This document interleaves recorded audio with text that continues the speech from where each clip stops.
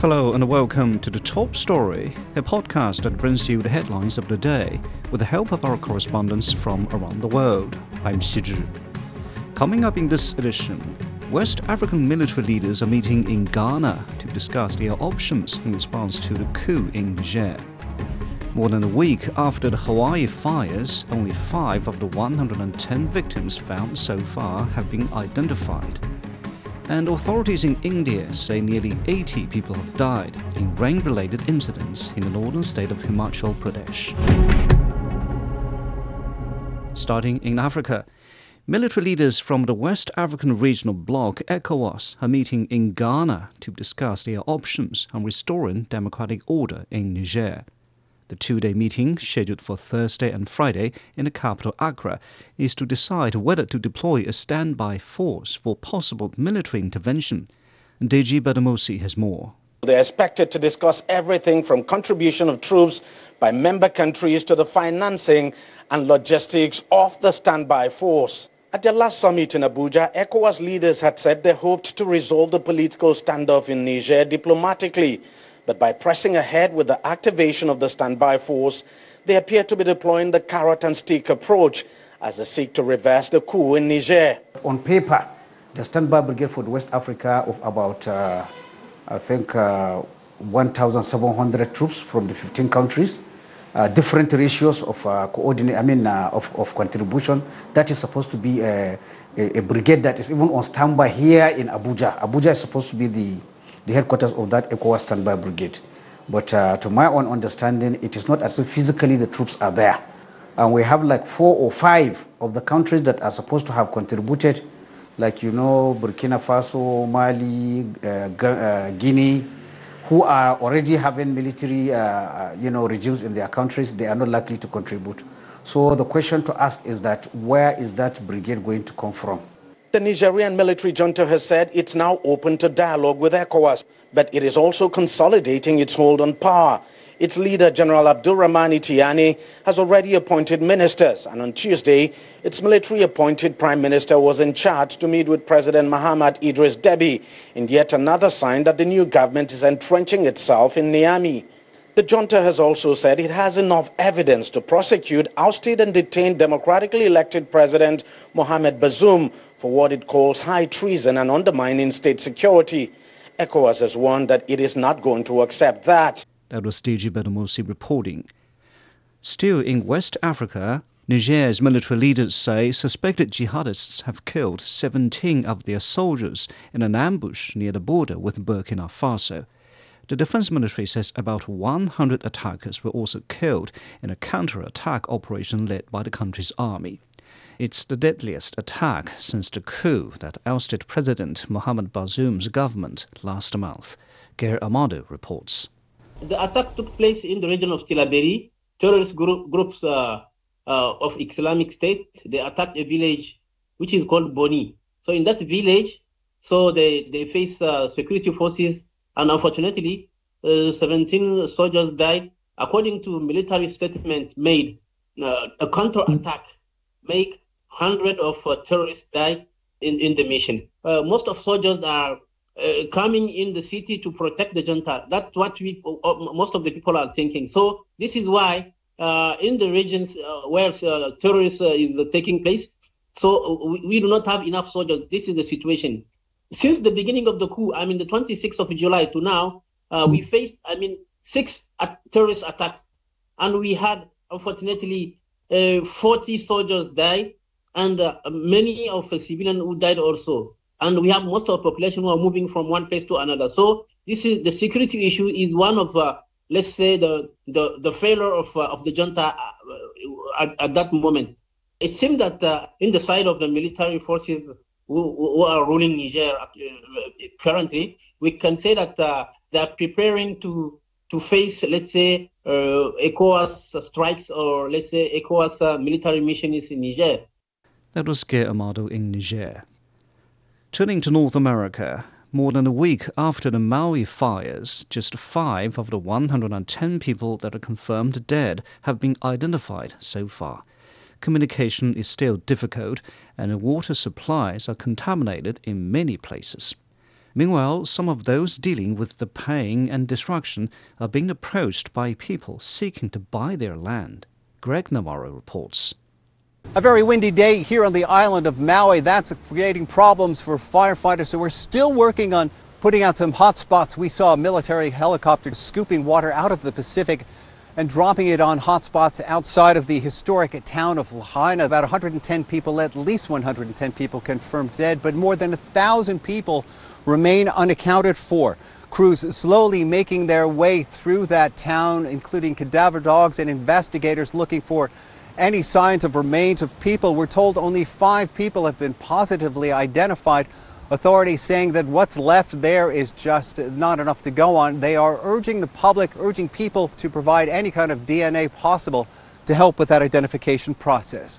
Meanwhile, roads in and around that historic town are open once again for the first time after a bit of a backlash from locals. They're allowing the public to drive near the town but not go anywhere near as investigators continue to comb through that area. And there's word now from the White House.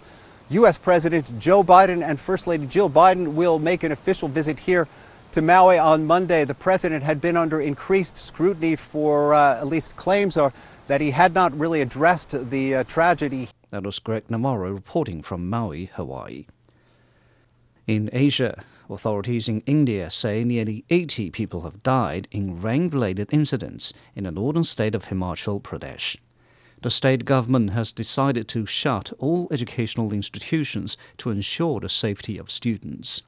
Ravinda Bawa has more from Delhi. The rain has reduced, but unfortunately the damage done is quite severe. The havoc these rains that have created in the last 3 days have resulted in major landslides, and despite the rain stopping in certain areas, landslide reports are still coming in from different parts of the state. The rescue teams from the State Disaster Response Force, National Disaster Response Force, Army, Air Force, Police and Home Guards, all of them are on the ground. Many people are still buried in the debris. So the real numbers are still not known. The death toll, of course, now above 70, and the authorities fear that it will go up further. Highways have been cut off, 3 national highways cut off, 700 roads have been blocked. The Chief Minister has said that the loss is above $10 billion and it is going to take more than a year to actually come to bring the state into normalcy. And what is being said is, of course, one of the reasons to be blamed is climate change, but the other is a human error in the sense that there are a lot of illegal constructions. That was Ravinda Bawa on the ongoing search and rescue operations after heavy rains in northern India. On to Europe, Ukraine says a cargo ship has left the Ukrainian port of Odessa for Istanbul through the Black Sea corridor. It set sail despite Russia's warning that all ships traveling to and from Ukrainian ports will be regarded as military targets. Yulo Abdafid reports. Those smaller ports on the Danube River have actually become increasingly important for the Ukrainian government and for the port authorities in Odessa, because quite simply it is the only way to try and get a serious amount of tonnage of grains away to the markets in Africa, in Asia and also in Europe. I think some good news from the Ukrainian point of view that this one container ship left Odessa port, the very first one to leave in carrying containers, and that ship itself had been compounded here, basically been stuck here since. But the real danger for the Ukrainians is that these smaller ports and the storage facilities are being targeted. The other 2 options for the Ukrainians are either to take it by road and trucks, and by road or by rail. And there is a difficulty by rail as well because of the different gauge from Ukraine into Poland. They're still keeping the economy afloat in terms of the grain and by taking a certain amount of tonnage out, but nowhere near as when the Black Sea Grain Initiative was still operational, and nowhere near, of course, to what they were doing before February 2022. That's Yulo Abdafid reporting. In the Middle East, the Arab League is taking steps to resolve the long-running crisis in Syria. Top diplomats from 5 Arab nations have met their Syrian counterparts in Cairo. The meeting of the Arab Ministerial Liaison Committee on Syria follows the reinstatement of the war-torn nation to the Pan-Arab Organization in May. Abdel Al-Marouki reports. Syrian Foreign Minister Faisal al-Miqdad visited Egypt on Tuesday to begin Arab talks in hopes to settle the long-standing Syrian crisis. The first Arab Ministerial Liaison Committee on Syria includes Egypt, Saudi Arabia, Iraq, Jordan, Lebanon, and the Arab League's Secretary General. Although all participants described the talks as promising, Egyptian Foreign Minister Sameh Shoukry said the process will take time.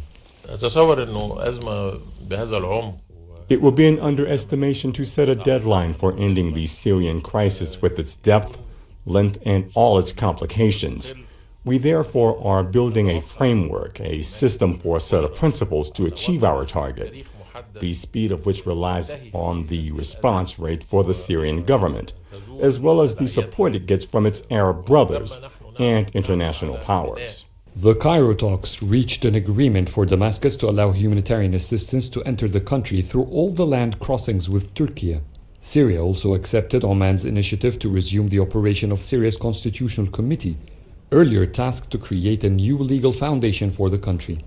Foreign Minister al-Miqdad also gave his government's assurances to guarantee the safe return of all Syrian refugees who choose to return home. I hope that the positivity which surrounded our meetings in Cairo will continue, as well as the flexibility we've seen from the Syrian side to help in reaching an agreement. This is a vital track that will end the stagnation that surrounded the Syrian crisis for 5 years and the negative implications that had on the Syrian people due to the disregard of the international community to this issue. The main purpose for these meetings is to discuss the recent developments in the Syrian crisis and discuss the steps the Syrian government takes towards resolving the crisis.